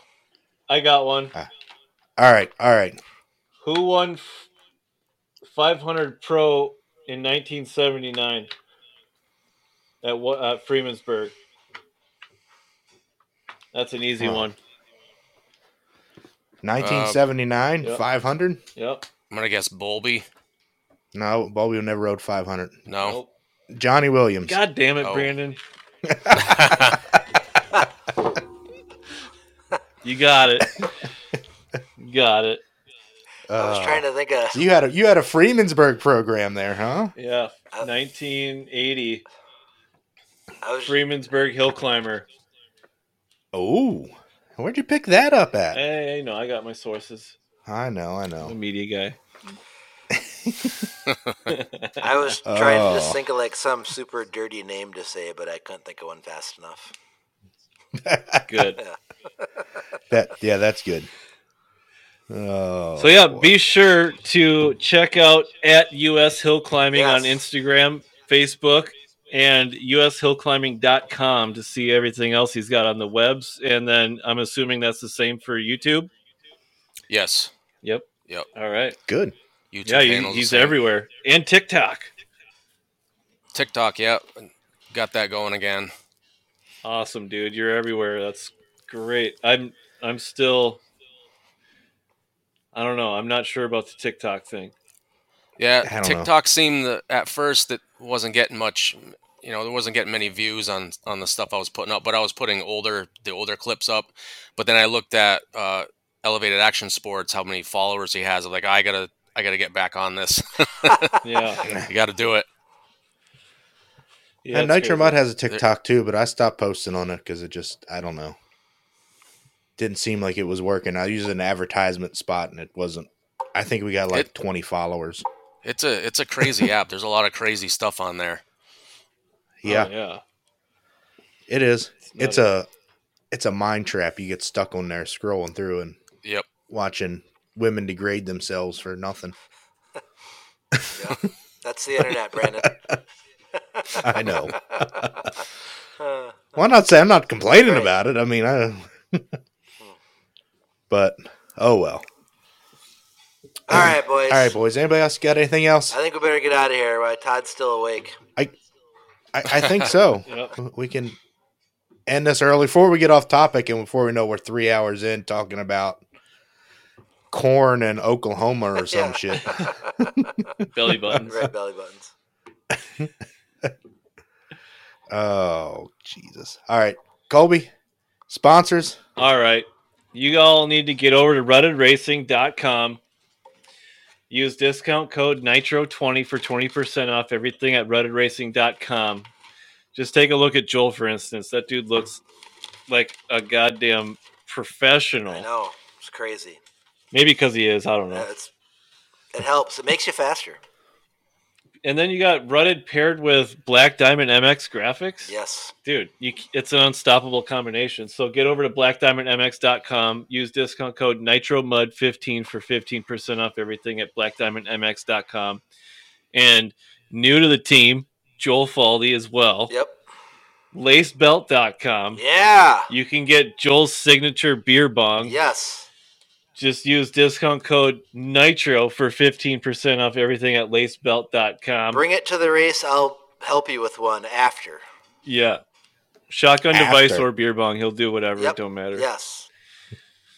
And then drinkhydropower.com. Use discount code NITRO for 15% off everything at drinkhydropower.com. And as always, we got JS5 Extensions, Mueller Motorsports, and Team Peterson all helping us out for 2022. And we can't thank those guys enough for helping out the show and spreading the good word of hill climbing. That's awesome. Yes. Hell yeah.